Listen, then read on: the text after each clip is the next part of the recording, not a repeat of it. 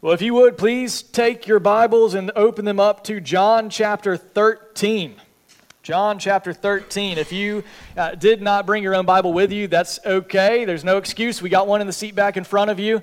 So if you would take that Bible from the seat in front of you, I think you can find this passage around page 843 or 844. In that range, if you go to the 840s, you'll find John chapter 13. Our text this morning is John 13, 1 through 17. So when you found it in your Bible, let's stand up together if you're physically able in honor of the reading of the Word of God.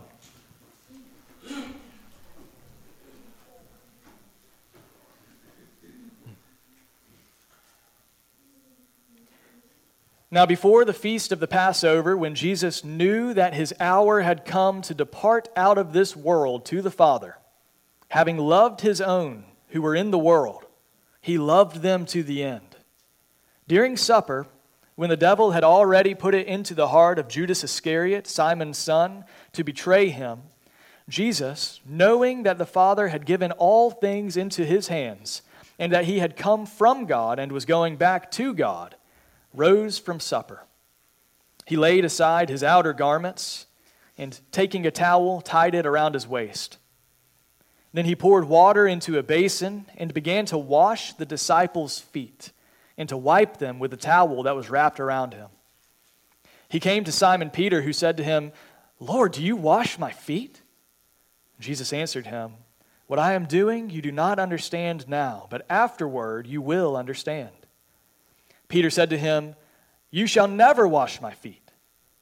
Jesus answered him, "If I do not wash you, you have no share with me." Simon Peter said to him, "Lord, not my feet only, but also my hands and my head." Jesus said to him, "The one who has bathed does not need to wash except for his feet, but is completely clean. And you are clean, but not every one of you." For he knew who was to betray him. That was why he said, "Not all of you are clean." When he had washed their feet and put on his outer garments and resumed his place, he said to them, "Do you understand what I have done to you? You call me teacher and Lord, and you are right, for so I am. If I then, your Lord and teacher, have washed your feet, you also ought to wash one another's feet. For I have given you an example, that you also should do just as I have done to you. Truly, truly, I say to you, a servant is not greater than his master, nor is a messenger greater than the one who sent him. If you know these things, blessed are you if you do them." This is God's holy word. Please be seated. Lord, we pray once more that as we look to Christ who served us, we pray that you would stir our hearts with love for him and that you would push us out of this place to serve one another. We pray this in Jesus' name. Amen. Well, this passage presents us with an unthinkable reversal. The master, Jesus, becomes the servant. And the one who is worthy stoops down to serve those who are unworthy. You may be familiar with the TV show Undercover Boss. Has any of you seen that TV show? The top-level boss of the company goes undercover, hence the name, and he goes to work amongst the common people. The boss cleans toilets, drives buses. These high-level executives, they enter into the world of blue-collar service, and they get their hands dirty. And every episode is pretty much the same thing over and over and over again. You'd think that people would be tired of that same story over and over by now, but they've had 11 seasons of this, Undercover Boss. Apparently, the first episode aired right after the Super Bowl in 2010. They had 38.6 million viewers stick around after the Super Bowl to watch Undercover Boss. There's something about this strange reversal of roles that piques our interest. It is fascinating to us to see the owner become the servant. Well, here in John chapter 13, we see Jesus, the King of Kings, the boss of bosses, stoop down as a servant. This passage, it teaches us the incredible truth that the sovereign King of all the universe has stooped down to serve sinners. And the one who is worthy of all praise and honor has humbled himself to honor those who are unworthy. And what we learn here in John 13 is that if he has served you, if you have received what he has done, if you have been washed clean by this suffering servant, then guess what? Now you are called to go and do just as he has done. The king has stooped to serve. Now, the question that I want us to ask this morning from John chapter 13 is this: how should we respond to the service of King Jesus? How should we respond to the service of King Jesus? And I want us to see two ways we respond to his service. Number one, let him serve you. And number two, let him show you how to serve one another. First, how do we respond to King Jesus? First, let him serve you. Verse 1, it tells us that this meal happened before the feast of the Passover. This was the last Passover of Jesus' life. Don't miss the connotations here. The Passover meal, you remember, it celebrated, it looked back to when God's wrath passed over the houses whose door was covered by the blood of the Lamb. Those who were covered by the blood of the Lamb were spared the wrath of God. Those doors who were not covered by the blood of the Lamb, not washed by the blood, so to speak, were judged. And here, John tells us that Jesus, the Lamb of God, who takes away the sins of the world, this Lamb who is preparing to go to the slaughter to cover the sins of his people, he's spending some of his last moments, his final hours, eating with his disciples. Picture the scene with me. They would have been lying down. Reclining at table is the term that's often used. They didn't sit in high chairs at a raised table as we do. We're about to have Thanksgiving meal here in a couple of days. I can't imagine. Sometimes I have a hard time getting out of my seat after I eat a big meal. Imagine lying down on the ground and having to get up after you finish your dinner. They reclined. They laid down in mats on the ground, and their feet were laid out behind them away from the table. And John tells us that Jesus, knowing that his time had come, knowing that his hour was finally here, knowing that the Father had given all things into his hands, knowing that he had come from the Father and was going back to the Father, knowing even in verse 11 it tells us, knowing even those who were preparing to betray him, did something completely unexpected. Verse 4, it tells us Jesus rose from supper, laid aside his outer garments, took a towel, tied it around his waist. You can imagine the disciples' confusion. Jesus had done some strange things up to this point, but what in the world is he doing here? He is putting on the apparel of a servant. He took the form of a servant, and then he did the work of a servant. John tells us he poured water out into a basin, and he began to wash the disciples' feet and to wipe them with a towel that was wrapped around him. This was servant's work. And washing someone's feet in this culture, we have to understand, in this culture, washing someone's feet was some of the lowest, dirtiest work imaginable.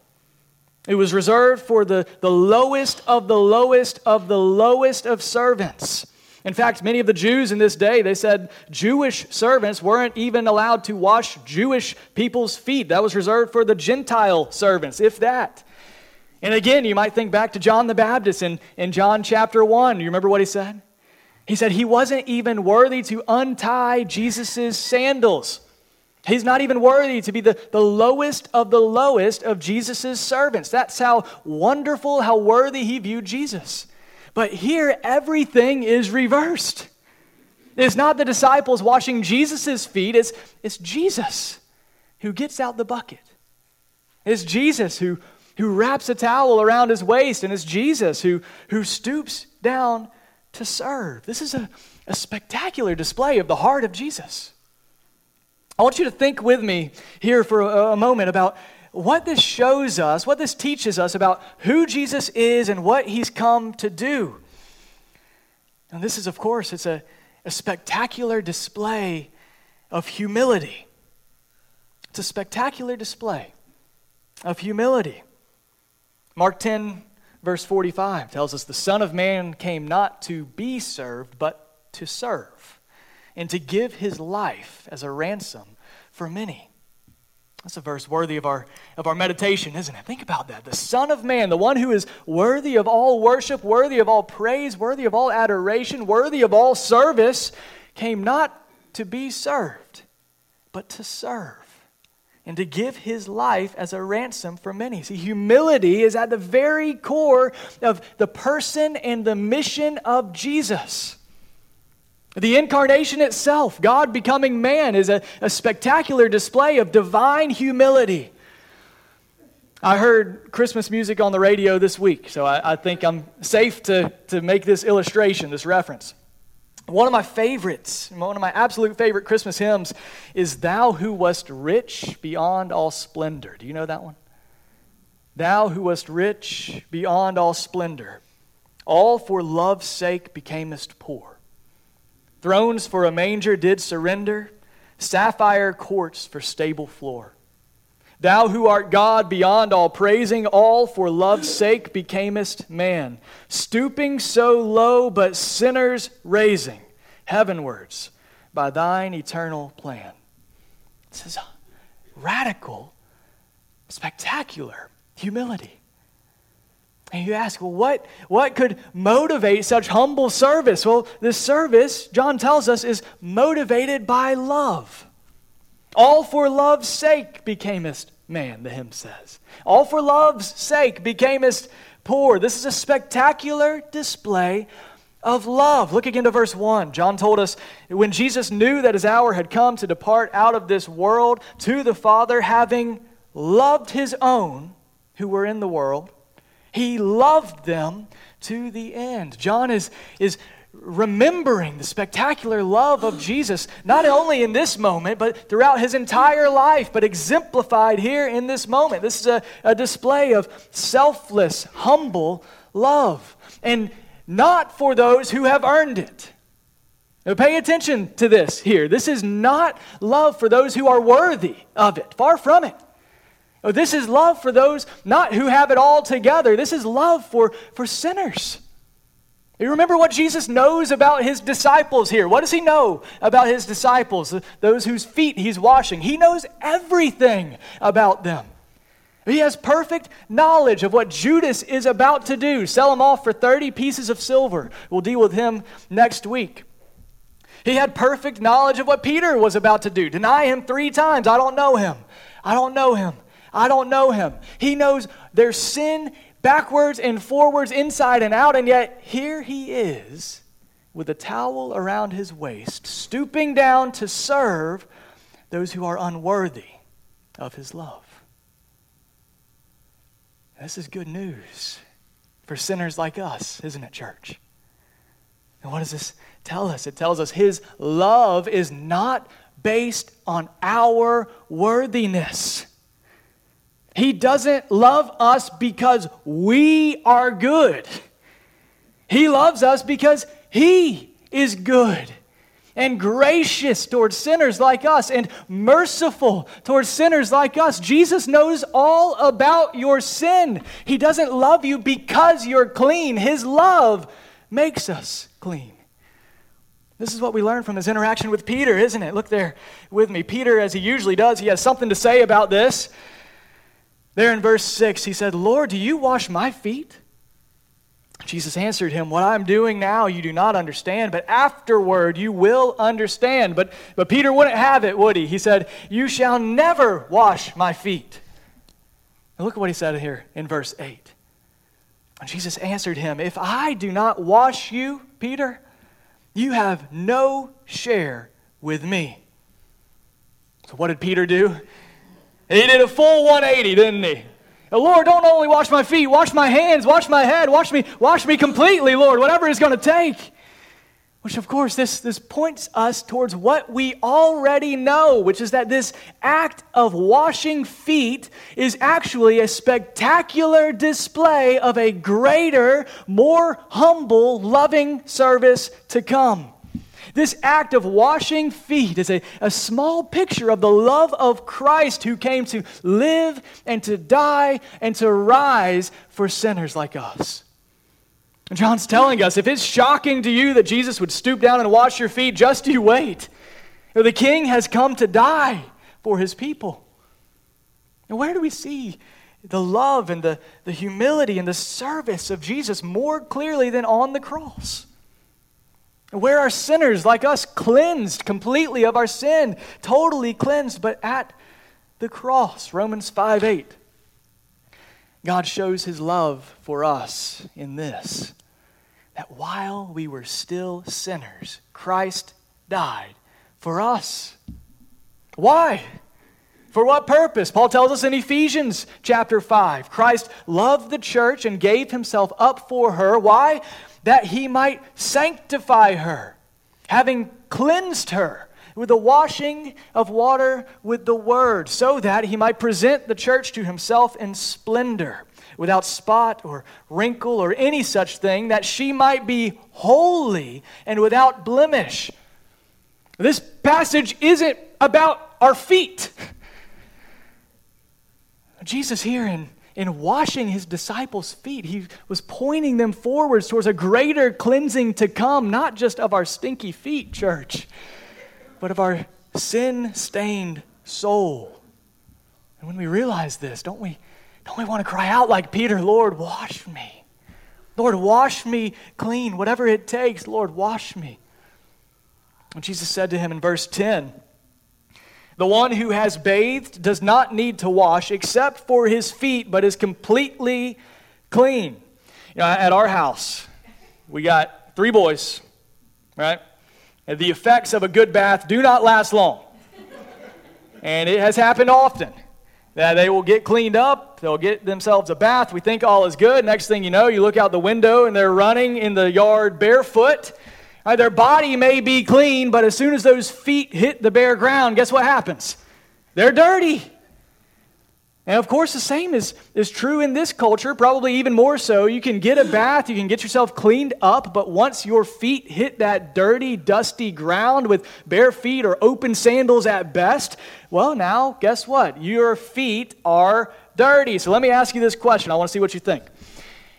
If you have bathed yourself totally clean, and yet you have dirty feet, are you completely, absolutely, totally clean, or are you dirty?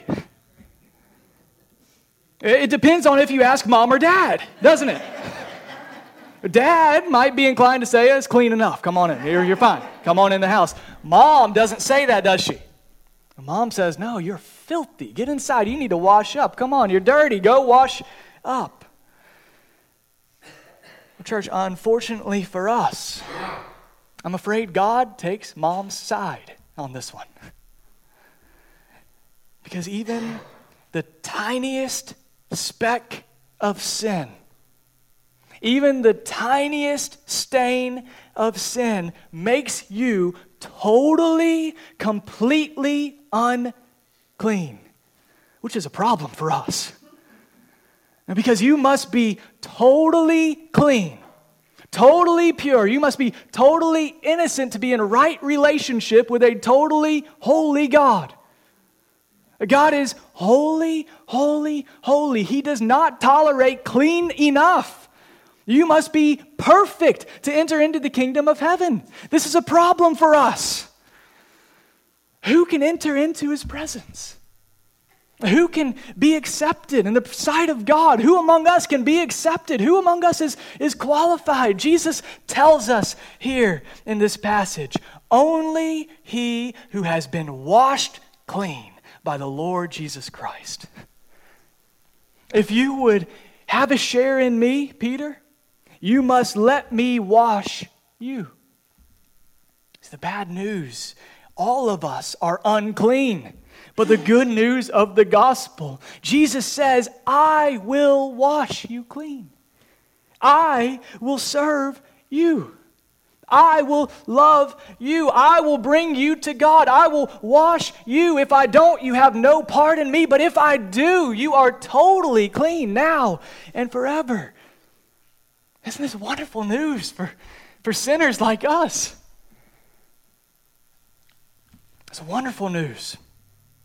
And it is so upside down from the way we think, isn't it?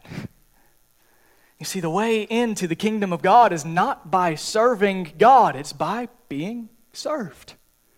The way we get a share of the king is not by doing, it's not by giving, it's not by earning, it's by receiving. We don't clean ourselves up and then come to God. God comes down to us to wash us clean.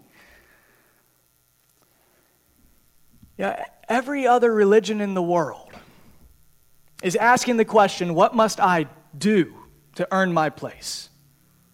What must I do to earn a good standing with God, to get right with God, to earn my way to God? You know, Christianity, the gospel, is the only message in the world that says you don't have to do anything to be made right with God.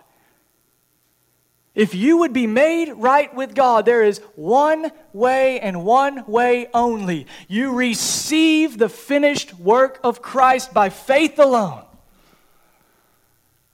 Did you pay attention to the words we just sang? The rock of ages cleft for me. Nothing in my hand I bring, simply to the cross I cling. Naked, come to thee for dress, helpless, look to thee for grace. Foul I to the fountain fly, wash me, Savior, or I die. Church, the first way we respond to the work of King Jesus is to receive what he has done. Let this humble God serve you and wash you completely clean from all your sins. Trust his word that he alone can make you clean. Let him serve you. Then, second, let him show you how to serve one another. Look there to verse 12 with me. Jesus makes a transition here in verse 12 from serving to sending. Those who have been served now are sent to go out and to serve one another. Look at what he says in verse 12. When he had washed their feet and put on his outer garments and resumed his place, he said to them, "Do you understand what I have done to you?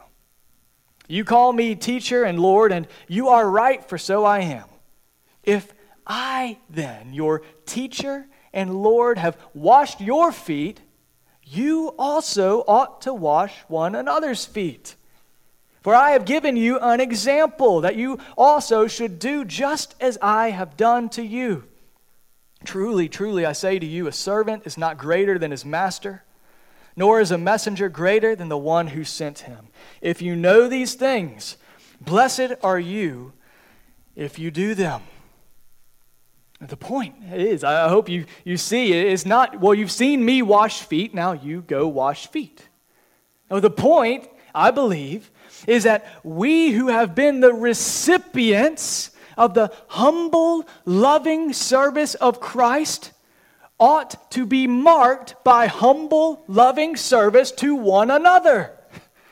We're called, believers, as we have opportunity to do good to everyone, and especially to those who are of the household of faith. And so here in the second point, I want to focus on 5 ways to do this. 5 ways to go and do for one another just as Jesus has done for us. I want to be very, very practical here. And let me say again, just by way of preface, do not jump straight to doing before receiving. Yeah, that's our natural bent. We want to do. That will never work. We can only serve one another out of receiving Christ's service to us. We can only love one another out of receiving Christ's love for us. Don't pass go. Don't skip to step number 2 before you have received the work of Christ. Now, 5 ways. 5 ways. Number 1, pray for a humble heart. Pray for a humble heart. God, make me humble. Be warned, that is a dangerous prayer. Pride is not easily killed. It is often painfully removed from a sinner's heart. But the fact is, you will not genuinely, truly serve others if you think you're better than them.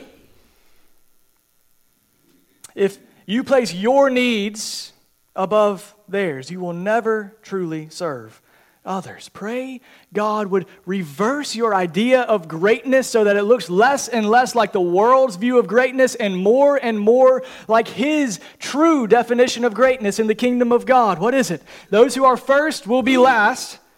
Those who are last will be first. The way up is down. The greatest among you are those who are humble and lowly and gentle.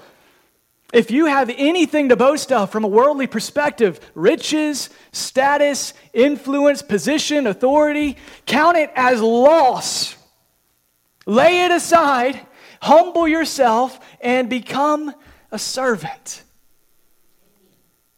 I will never forget, I was a part of a church in Charlotte. I served there as a pastoral assistant and then senior pastoral assistant, which was basically, it was a training role. I got to have a front row seat to the ins and outs of church life. I sat in on membership interviews and counseling sessions and elders meetings, and I was like a sponge just soaking it all up. But I will never forget one of the elders who was, by all worldly standards, extremely successful. He had a successful career as a lawyer there in uptown Charlotte. I came back after a service back into the building to find him all alone, sweeping up the floors. He never saw me, didn't know I saw him, but there he was, bending over, cleaning the floors on his hands and feet. And of all the things I learned, that was a lesson that stuck. Now that might seem out of place to the world, but that's meant to be ordinary behavior for Christians. And Paul calls us in Philippians chapter 2, in humility, count others more significant than yourselves. How do we do that? Have this mind among yourselves, which is yours in Christ Jesus, who, though he was in the form of God, did not count equality with God a thing to be grasped, but emptied himself by taking the form of a servant, being born in the likeness of men. And being found in human form, he humbled himself by becoming obedient to the point of death, even death on a cross. Therefore, God has highly exalted him and bestowed on him the name that is above every name, so that at the name of Jesus, every knee should bow in heaven and on earth and under the earth, and every tongue confess that Jesus Christ is Lord, to the glory of the Father. Church, pray for humility like Jesus. Number 2, pray for a heart of love. Pray for a heart of love. Love the Lord your God with all your heart, all your soul, all your mind, all your strength, and love your neighbor as yourself. If we could just get those 2 right, we'd be doing okay. Pray for a heart that genuinely loves one another. Not just that feels love, but that moves in love. Not just that expresses love verbally, but lives that exemplify love for one another. A love that says and love that shows. You know, John, you might remember, called himself the disciple whom Jesus what? You remember? The disciple whom Jesus loved. And most of his writings, there's no mistake, most of his writings are categorized by love. In fact, one of the early Latin church fathers named Jerome, he said that John in his old age, he lived in Ephesus until he was extremely old. His disciples could barely carry him into church, and he couldn't muster up the strength to say much, but he was still asked to speak and to deliver sermons. And so during individual gatherings, he usually said nothing but, "Little children, love one another." And the church became annoyed because they always heard the same sermon over and over and over and over again. And so finally they said, "Teacher, why do you always say this?" And he said, because it is the Lord's commandment. And if it alone is kept, it is sufficient. Little children, love one another. Why do you think he made such a big deal out of that command? It's because he heard it expressed as a command by Jesus, and he experienced it exemplified in the life of Jesus. He was loved, and so he loved. Have you been loved by Christ? Have you been loved by Christ? So love one another. You know, members of Seawee Bay, we affirm a church covenant. It details out the commitments that we make to one another as members of one body. And in it, there's a section that says this. It says, we will walk together in Christian love. Now, that's easy to say. And then it spells out what that might look like for us. We will walk together in Christian love as we care for and watch over one another, seeking one another's spiritual good at all times. We will pray for, encourage, warn, rebuke, and admonish one another as occasion may require. We will be slow to take offense and will eagerly seek reconciliation without delay, forgiving one another as God in Christ has forgiven us. Would you pray that God would give us a heart that loves one another like that? Pray for a heart that loves like Jesus. And if you aren't sure where to start, number three, look around at those who you think are doing this well and join them. Number three, look at those who are doing this well and join them. Have you ever heard of Pareto's Law? Pareto's Law says 80% of the results are caused by 20% of the causes. Now, you apply that to the church, people apply it to the church and say, well, 80% of the work is done by 20% of the members. Well, that may be true in some places. I want to encourage you, actually, because I don't think that that's true here. This is a church that serves. And so hear this as an encouragement to you. Do so more and more. And if you look around and you see others serving faithfully and you're not sure where to serve, you see others in certain service positions and spots, please don't interpret that to mean, well, that spot is taken.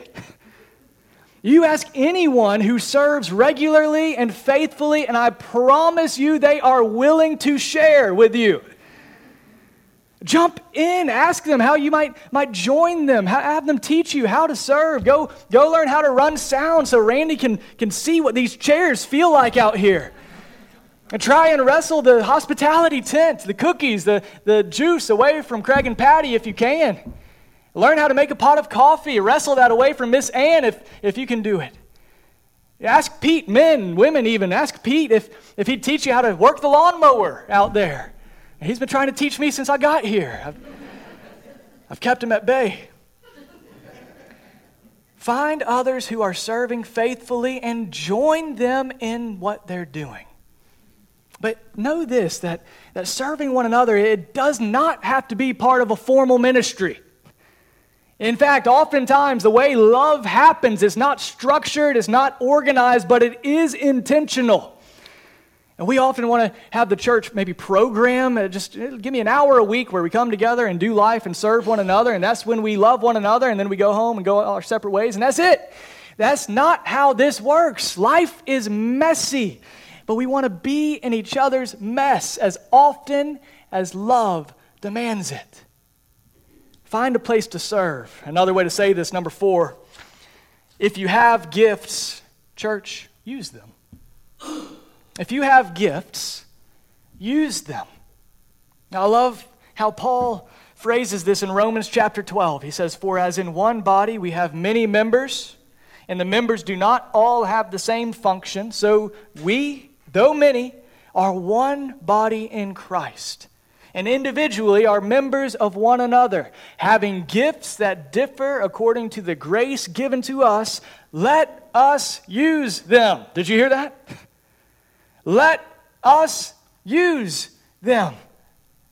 If you are a Christian and you are doing as Christians do and have joined yourself to a body as a member, this is where we get church membership language, by the way. This isn't membership like you're a member of a gym or you're a member of Costco or Sam's Club. No, we are members of a body, and we have been gifted individually, differently, uniquely, in ways that are meant to be used for the building up and the health of the body. To use the gifts God has given you is an act of love for the body. To withhold the gifts that God has given you is to withhold love from the body. Use your gifts. And last one here. Last one. If you have needs, share them. If you have needs, share them. Now, out of all of these, I think this might be the most challenging because we're proud. It's so much easier to say, let me help you, than it is to say, please come help me. Please come help me. But that should not be so in the church. Church, Jesus knew perfectly what his disciples needed. Jesus knew the best way to serve them at the exact right time and the exact right way. I am not Jesus, and neither are you. Share your needs so that we can bear one another's burdens and so fulfill the law of Christ. Do not keep your needs to yourself. I can't promise that we can meet every need, but I can promise you we can't meet any need that isn't known. Share your needs so we can love one another as Christ has loved us. Amen? Church, this week as you go your various ways for Thanksgiving, would you just set some time aside this week to remember and to give thanks for all that Christ has done for us? To remember how the Lord has served you. Would you, just by way of application, take one or two of these ways of service to heart this week? Just take one or two and commit yourselves to them this week, this month, in response to what Christ has done for you. Go and do likewise. And let Jesus' question to his disciples fall on our ears this morning. Do you understand what I have done for you? If you do, do just as I have done for you. And blessed are you if you do them. Let's pray. Lord Jesus, nothing could repay the ways that you've served us. We thank you that you gave your life for us, those who are not worthy of it, not those who have earned it, not because of our goodness, but out of a heart of love for sinners.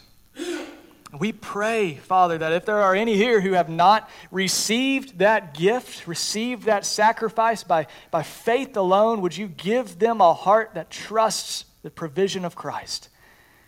And Lord, for us who know you, who have been served by our Savior, Lord, we pray, God, make us humble, make us loving, make us servants like Jesus. We pray in Jesus' name. Amen.